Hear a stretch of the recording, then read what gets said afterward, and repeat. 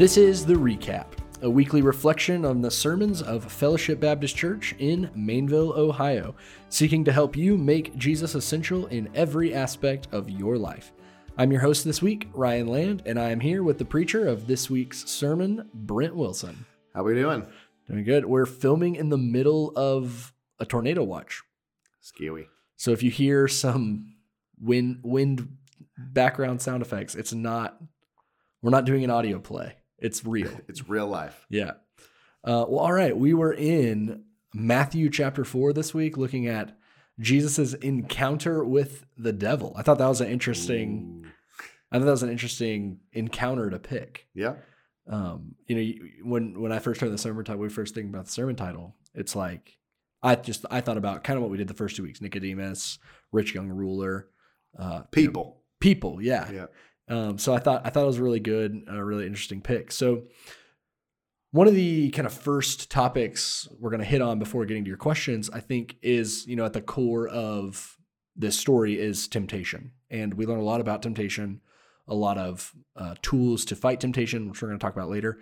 But before we started, I wanted to just ask you and to help, this is something we're going to face every day, something the people that are listening to this are going to face all the time. And so to understand what exactly is temptation is, I think, super important. And so I think we talk about it in a lot of unhelpful ways sometimes. Mm-hmm.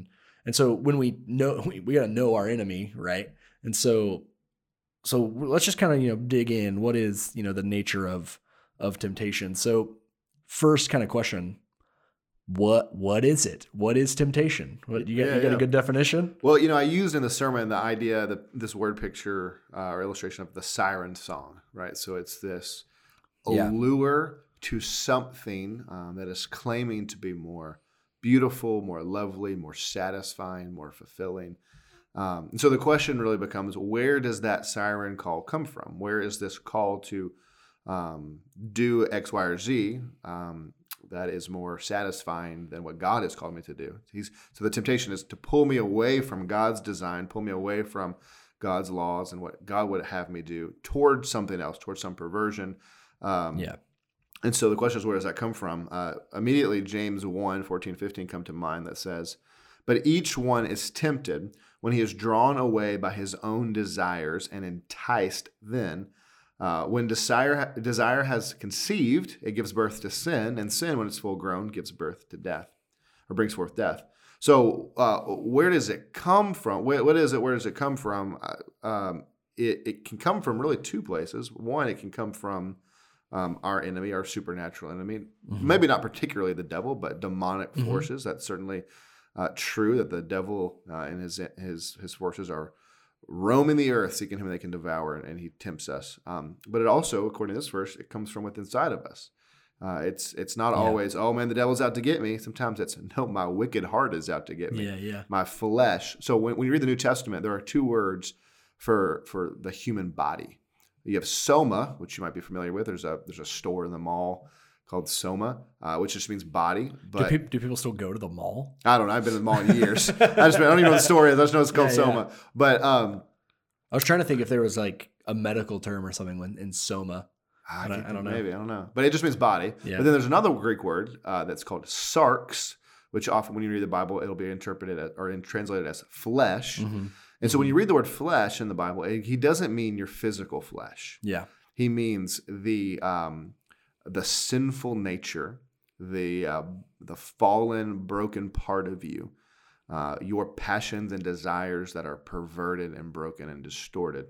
And so temptation is the siren song that pulls us away from the beautiful, good, godly, right, holy, satisfying, all fulfilling things of God, away from those things and toward a perversion or distortion of the things of God into a lesser thing. And that pull can come from either demonic forces, but always, even if it is demonic force, it is always also coming from our own desires within us and our broken flesh. Yeah, for sure.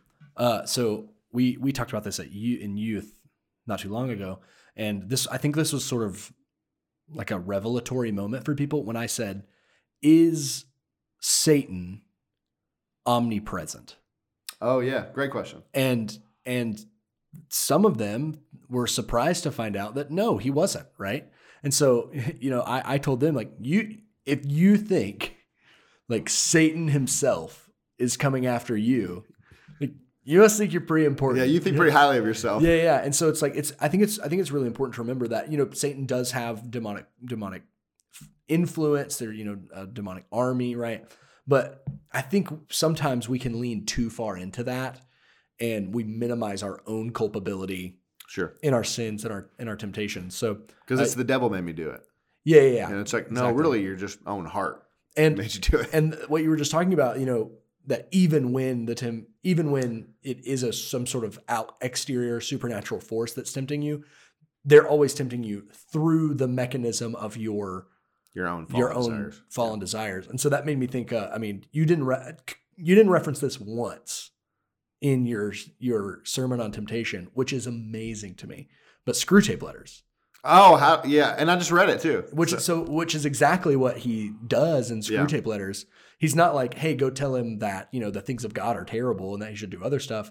But he's all these like, he's telling this younger demon, hey, use these subtle mechanisms, these subtle things, questions to pull him away. So so what is temptation? Where does it come from? I think those are great. Those are two great answers. So then, and you hit on this a little bit, is temptation sin? Is it in and of itself sin? Yeah, great question. I think two things I want to say here. One, when we go back to this James verse I read, it says that temptation is drawn. You're drawn away by your own desires and enticed. Then that desire has conceived and it gives birth to sin. Mm-hmm. And so the temptation itself is not sin, right? But it is revealing what's in your heart, right? So a temptation that is outside of you, a temptation, a demonic force comes and tempts you to do something. That's not you, that's an outside influence. But when it is from inside of you, when you are tempted to stare too long or stare at that woman, or you're tempted to steal that money or whatever, those are desires that are already inside of you. So Jesus talks about it is from the abundance of the heart the mouth speaks. Mm-hmm. And so your words are simply revealing what's in your heart. In the same way, temptations are revealing your own desires. Yeah. And while they're not sin, in the strictest sense of the term, because you have to act on them to be sin. Yeah. Like you can be tempted to go and look at that woman, but you don't do it, so you haven't sinned. But the temptation actually is still revealing a fallen reality, a brokenness in your own heart. So temptation, is it sin? No. It is revealing, though, what's in you. Yeah. I think that's what I would say. Yeah, for sure. And I mean, like, obviously it can't be sin because Jesus was tempted. Right? Hebrews tells us he was tempted in every way. Interesting. He is tempted exclusively by external forces. Yeah. And is never tempted by his own desires. Yeah. Yeah. So, and I also thought, I think this is just important to say, is that, when we say temptation is not sin, there's this maybe this assumption that could be made that only actions are sin, like only saying or doing something, and that when you're just thinking something isn't necessarily sin. Yeah, that's not which true. is not true, right? Like, Jesus talks about in the Sermon on the Mount, anyone who hates his brother in his heart has committed murder, or anyone who hates his brother has committed murder in his heart. And so that temptation is distinct from sinful thought or desire. Here's how they talk about it in kids ministry, and I think Darcy probably uses this, probably where I learned it from, but it's anything we say, think, or do that is against God. Yeah. So I have 7th graders now that were in with Darcy, and they say that. Right? Oh, okay, good. It's like, I'm like, you're a Darcy disciple. So anything. So the temptation itself is not sin, but that doesn't mean nothing that you think is sinful. Right? Yeah. You can have sinful thoughts, sinful desires that are sin, not temptation. Right. So I think, and then this is like, I think the natural question we all want to answer. So we're all going to be tempted. We're all going to fall into temptation. We're gonna lose the battle. Right. So what do we do when that happens? How do we respond when we fail? Fight in our fight against temptation. A lot to say here.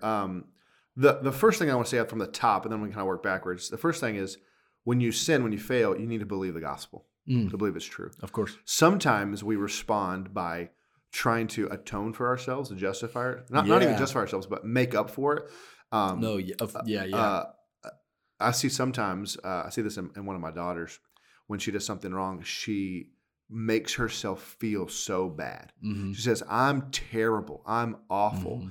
And I was telling her the other day, you are not earning my love or making up for what you did by feeling so bad, by beating yourself up. And we do that, right? Like we sin and we just, we pray and we're asking for forgiveness and we're just beating ourselves up, thinking that in making ourselves suffer, we're somehow making up for it. And like, that's just not true. I think about that guy in the Da Vinci Code who's just like whipping himself. Oh, yeah. There's a name for that. I don't know. I can't remember, but self-flagellation, I think is what it's called.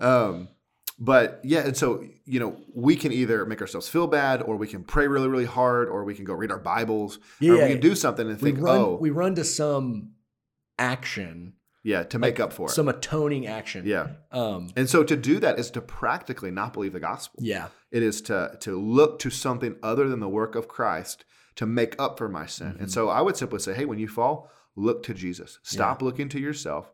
Look to the cross, look to the blood, and trust in what Jesus has done for you and rest in it.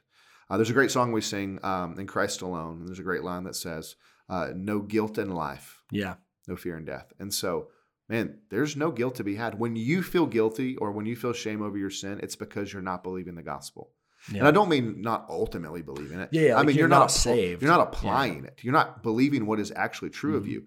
God isn't looking down upon you. You are. You're the one making up this guilt, not God giving it to you. And so the first thing I would say is believe the gospel. Yeah. One quick note on that. Something you just said I think is super important. We talk about our sin, like Jesus dying for our sin, which is true, but it's not the only thing that was taken on the cross, right? Like you just said, our guilt and our shame are extinguished because our sin is no longer applied to us. Right. It's applied to Jesus on the cross. And so we don't have to feel shameful and guilty because not just was our sin on the cross, but our shame and our guilt also. And so I think that's really important to remember. For sure. It's good. So preach the gospel to yourself, believe it. And the second thing I would say is when you sin, when you fall into the temptation, the enemy's next move is to always move you to isolation. The Bible calls him the accuser. And so he comes to you and he whispers to you, God can never love you. God can never forgive you. You're a fool. You're a failure, all these things. And so what do we do in those moments? We're like a turtle. We put our head in our shell. We run to isolation. We run away from everybody. We don't talk about it. We beat ourselves up and all these things. And that's what he wants. He wants you in isolation. Yeah. Fascinating article I read years ago that talked about addiction and how often we think about addiction, we think about it as a chemical problem. And they cited a couple examples. They talked about one in the Vietnam War, 80% of the soldiers were addicted to some sort of narcotic. And you would have expected when those soldiers came home from the war that they would have all needed to go to rehab to get off this addiction that they had to this narcotic drug. But 95% of them, when they came home and they reintegrated into their families and reintegrated into their communities, simply stopped being on drugs, stopped the narcotic use. Whoa. And then if you look at hospitals, when you go to the hospital, if you're having some kind of surgery or you're in incredible pain or you're doing something, they'll often put you on what's called diamorphine, which is a painkiller used very regularly. And it's a fancy name for cocaine. It is hot and it's more pure and stronger than anything you can get on the street, right? It's super powerful cocaine that they give you in the hospital. Yet, virtually, no one ever leaves the hospital from a routine surgery, and they've been giving you this drug on a rhythm, on a drip consistently, and yet still virtually no one leaves the hospital addicted. And so the article cited these two things, and they concluded by saying people who live in isolation is when addiction manifests, and the opposite of addiction isn't sobriety, but human connection. And so addiction is a result of isolation. And so it just reinforces our need for community.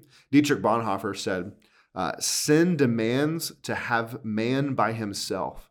It draws him from the community. And the more isolated a person is, the more destructive will be the power of sin over him. And so sin grows in isolation. So the devil wants you to not only fall, but he wants you to be alone by yourself so that you'll just continue to wallow in it. And to go deeper into it. And I think there are some people listening to this, and they're stuck in a sin, they're stuck in a pattern, Mm-hmm. and that sin is secret. Yeah. It is unknown.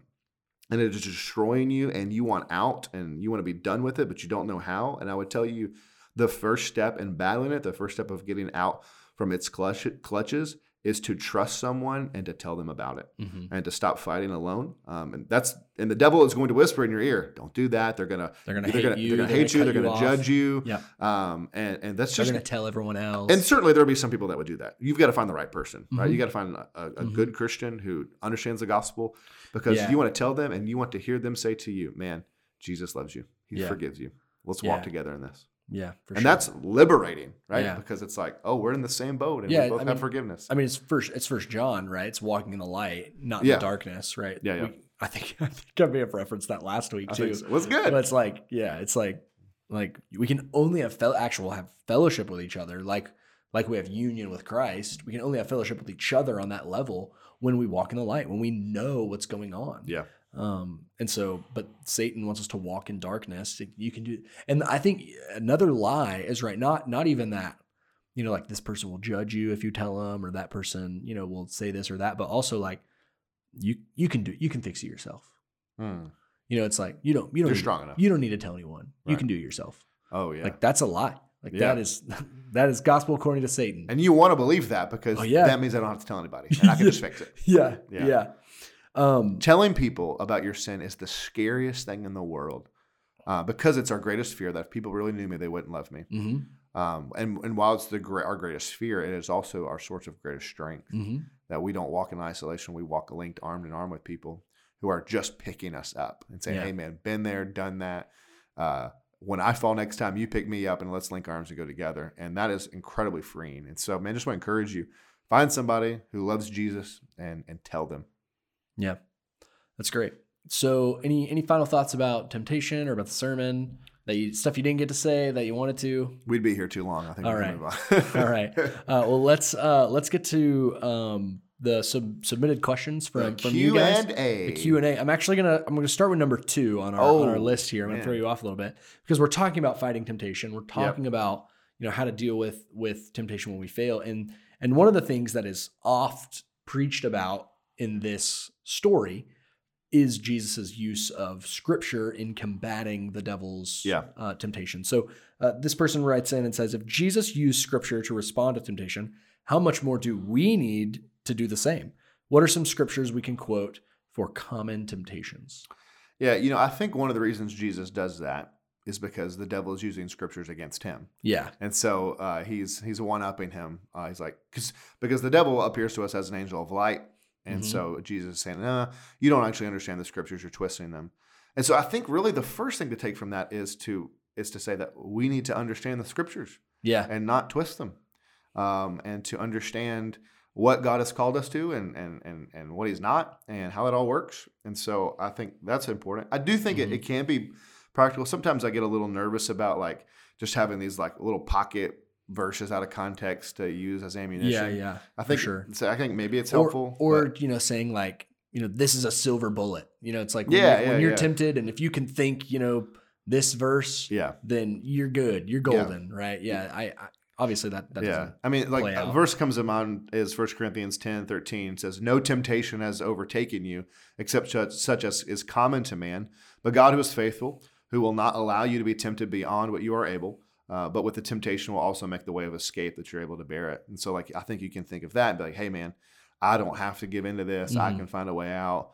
And I think that's good. And I think that's helpful. And I think that's right. But what I think might be the better way to think about this is Psalm 119:11 says, "Your word I have hidden in my heart that I might not sin against you." And it's not, I'm going to quote that verse. It's a scripture memorization about scripture memorization. Yeah. And so it's not, when you're tempted, say Psalm, but it's the idea, right? That if I am regularly hiding God's word in my heart because I'm reading it, I'm meditating on it, I'm storing it in my heart, when I am tempted, I don't just have this one verse in my pocket that someone told me to go to one time, but I have a treasure trove of things that I was meditating on this morning, and those things have enriched me. Those things have built me up.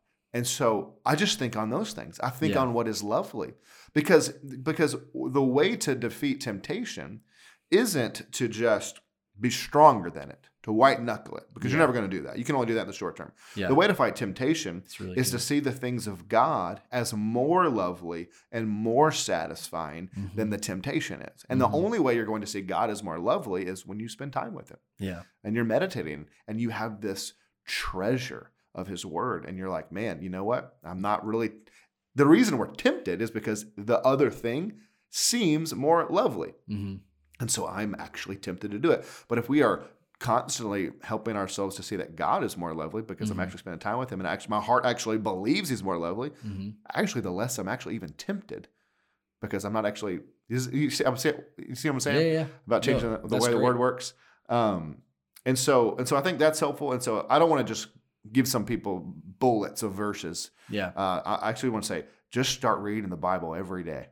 And meditate on it and treasure it. And and sometimes people hear that and they go, I got time. Don't go just read a chapter. Go find 4 verses. Yeah. And read them over and over and over and over again and underline them and write study about them and think about pray them. them. Yeah. And you'll find, man, there are more in these 4 verses than I ever thought possible because you've spent a whole day or week thinking about those. And I think that you'll find that, oh man, God is more lovely than that. The other thing I would say is that we've got to remember like the promises of God. I think that's kind of what Jesus is doing a little bit. And so like, hey, when he's tempted to do the bread, the promise of God is God will provide me my daily bread. He'll provide my provision. He's good. He's faithful. It may not come in the way that I want it to, but he's going to do it. I think also remembering the gospel, like remembering the love of God. And we just go deeper into the gospel. And so when I'm tempted, like remember, hey, Jesus died for these things so that I might not do them, so they might not destroy my life. And then also I think like, C.S. Lewis's mud pie illustration is you just have to go back to it because it's so good. And so the problem with our desires, Lewis says, is not that they're too strong. It's not that, man, our temptations are so big because our desires are so strong and God can't keep up with them. No, he says our desires are too weak. It's like, we want these foolish things. And he said, he lists like sex and drink and something else, but he's like, those desires are just too weak. They're like you as a kid in the slums playing in the mud pies, and God is holding out a vacation at the ocean, at the sea, at Hawaii. He's saying, this is what I'm asking you, what I want for you. This is what I'm trying to offer you. And you're desiring something so petty and foolish and silly, and I'm trying to give you more. You're trying to give you something better. Yeah. And so I think if you remember that concept when you are tempted, and you can say, hey, you know what? I do want this thing. I can feel myself wanting this thing. But I've got to remember that it is only temporarily satisfying, and it is not as good as what God is offering. God is actually offering something better. And I think Lewis's imagery just is maybe one step shy. But it's like, it's not that you're just playing in the mud pie. It's like you're playing in toxic chemicals. Oh, yeah. It's like, not neutral. It's destroying you. Yeah. Someone sent me an article this morning about the saltwater analogy I used. Because I talked about how, if you're imagine you're in the desert and you're drinking salt water. I was curious about the science behind that. I took you at your word. I was like, yeah, that's great. Yeah. Well, they sent me an article about how it was more true than I made it to be. Because I was just saying, salt water dehydrates you because of the salt. But they actually showed me this article about how there's all this crazy bacteria in salt water that actually like destroys your body from the inside. And so she was saying it's more true than I meant, that it's not just dehydrating you, it's actually really destroying you, making you more thirsty and eating you from the inside. Whoa. So, man, it seems satisfying because it's cold, it's refreshing, but it's actually killing you. Yeah. And making you want more of it. Yeah, at the same time. Yeah. That's really good. So now these next 2 questions are a little more theological. You mentioned the concept of federal headship, or, that there's this one representative for the many. So Adam is the representative of all mankind. You talked about David fighting Goliath as the representative or the representatives for Israel and the Philistines. I just wanted to say Gath because that's where he's from. And so this person writes in and asks, so Adam's are the representative of all mankind. We're all guilty. We're all in sin because of Adam. Yep. Jesus was the representative for all mankind. He's the true and better Adam, the second Adam. Yep. And so this person writes in and they ask, why then did Jesus' sacrifice on the cross not redeem all of mankind Yeah. without opting in? Why were we automatically guilty in Adam's sin, but not automatically redeemed in Jesus' sacrifice? It's a great question. Yeah. And it's a question that some people actually believe that. For sure. They're called universalists, and they believe that hell either doesn't exist or it's empty, and that all people are going to go to heaven, whether they believe or not. And so some people do believe that. And, there's several passages in Paul's letters that say, to different language, but basically, in Adam all died, and in Christ all will be made alive. And so they say, hey, it says all. All are dead in Adam, all are alive in Christ. That's all means all. It's everybody. One hermeneutical principle, what hermeneutics, like how we interpret the Bible, is that we let the Bible interpret the Bible.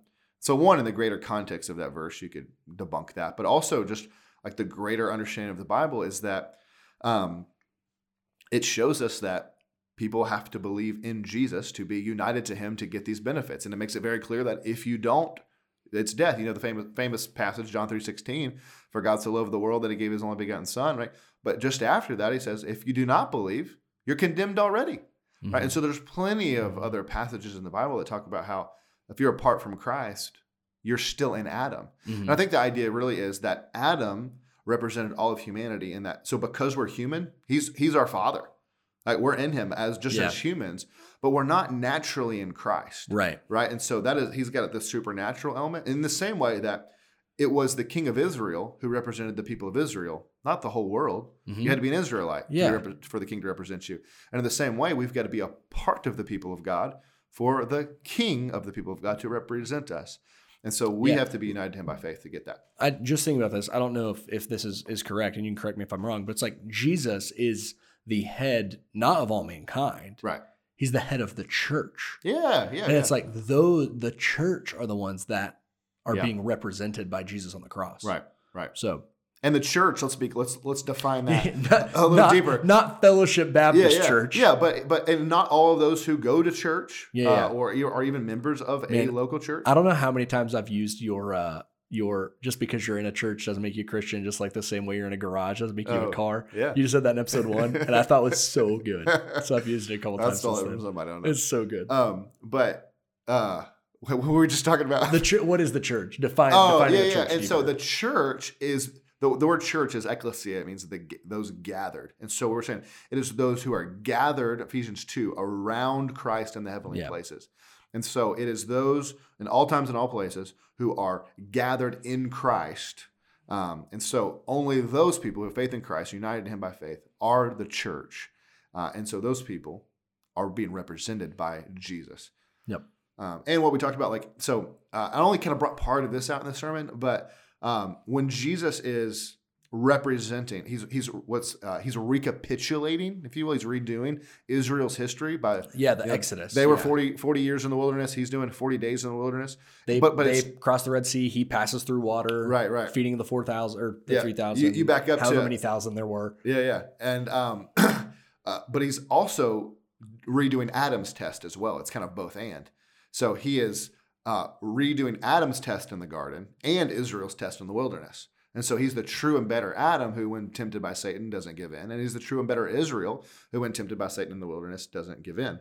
And so he's doing both of them, recapitulating, redoing their history. And so now, if you want Jesus to be your head instead of Adam, you have to have faith in him. And then he's yours. Yeah, it's great. So last question. And it's a doozy of a question. I think. Great. And it's a short question. And this is all they asked. They said, if Jesus made the stone bread, would it have been sin? So, and you could also ask this of all three of the temptations, right? Like, if he had jumped off the tower and had the would it have been minister sin? Or the angels catch him? Yeah, would it have been and sin? And you could even say, maybe ask it like this a little bit: if Jesus does anything, could it ever be sin? Can Jesus do whatever he wants and it not be sin? Could Jesus murder somebody and it not be sin? Yeah, it's the Nixon defense, right? Tell me about that. Like when Nixon, it's post Watergate, he's been impeached, or he's already resigned, and I mean he's been pardoned by Ford. This is a long time after. He sits down and does these interviews, and David Frost, the guy interviewing him, is asking him if he knew some of these things were going on were illegal, and he sort of starts listing some things, and Nixon sort of is giving this response talking about, when you're president, you've got to make hard decisions, and the line between legal and illegal gets kind of blurred. That's a paraphrase of what he says.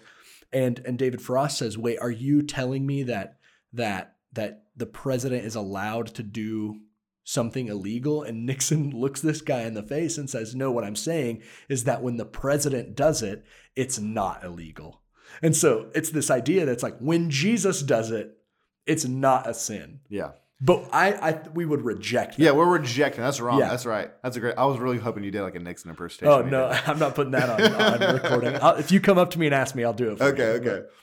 So that's not the case, right? And so sometimes we'll use this phrase, God can do anything. Jesus can do anything. And I know what you mean by that, but that's not true, right? There's two things God cannot do, Jesus cannot do. One, he cannot do anything nonsensical. Right, so this might be something interesting for y'all to think about. God cannot make a world in which 2 + 2 = 5. He cannot do it. God is logical.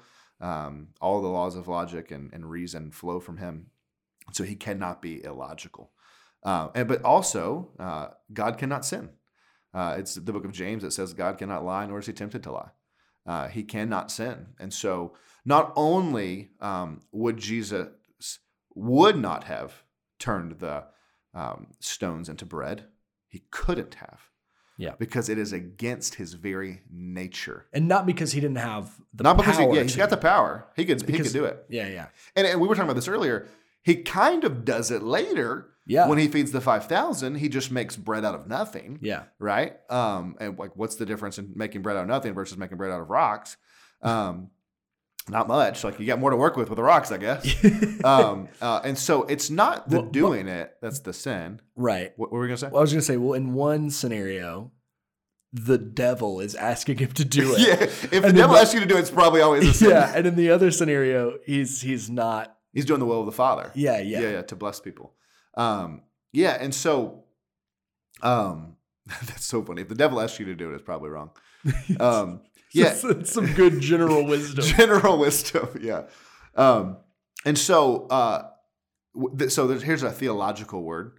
And there's a debate around this, and I think you'll clearly see where we stand, but it's called the impeccability of Christ. Can a bird land on Jesus and attack him with its beak? That is not what it means. Is he peccable or is he impeccable? A good way to remember it, though. Yeah. So by peccable, does it mean, can Jesus sin? Does he have the ability or capacity to sin? And to say that he's impeccable is to say that, no, he cannot. He is impeccable. He's perfect. He cannot sin. And that's a position we would hold when we would say Jesus is tempted like we are, but he doesn't have the capacity or ability to sin because of his nature. Mm-hmm. He's God in the scripture. He does not have a sin nature. Right. And I would say all of us, every person and I don't know what's the word that's not just person, everything, every whatever, always does things according to their nature. They live according to their nature, right? And they can't do Dogs otherwise. live according to their nature. Right. Humans live according to their nature. And so we sin. Birds land on people. Impeccable according to their nature. And so we sin because we have a sin nature. Mm-hmm. Jesus cannot sin because it is against his nature. He's perfectly good. Yep. Another thing we would say is he cannot change. He cannot change his mind. He can't choose to be evil, right? Mm-hmm. Like God cannot. If he could change, you can never trust him, right? Because either he's not as good as he could be, or he could be worse. And so God can't change, and he cannot sin. It is against his nature, and so he's impeccable, and he could not turn the stones to bread because it would be a sin and against who he is. Oh yeah, I hope that makes sense. It's super complicated. Yeah. So, all right, I think that is our 3 questions. We did a little recap. Brent, any final words before we close this episode out? I don't think so. Do you want to give a little sneak peek for next week? Yeah. So, well, I'll do it at the end. I'll do it at the very end. Oh, after the closing. Yeah. Okay.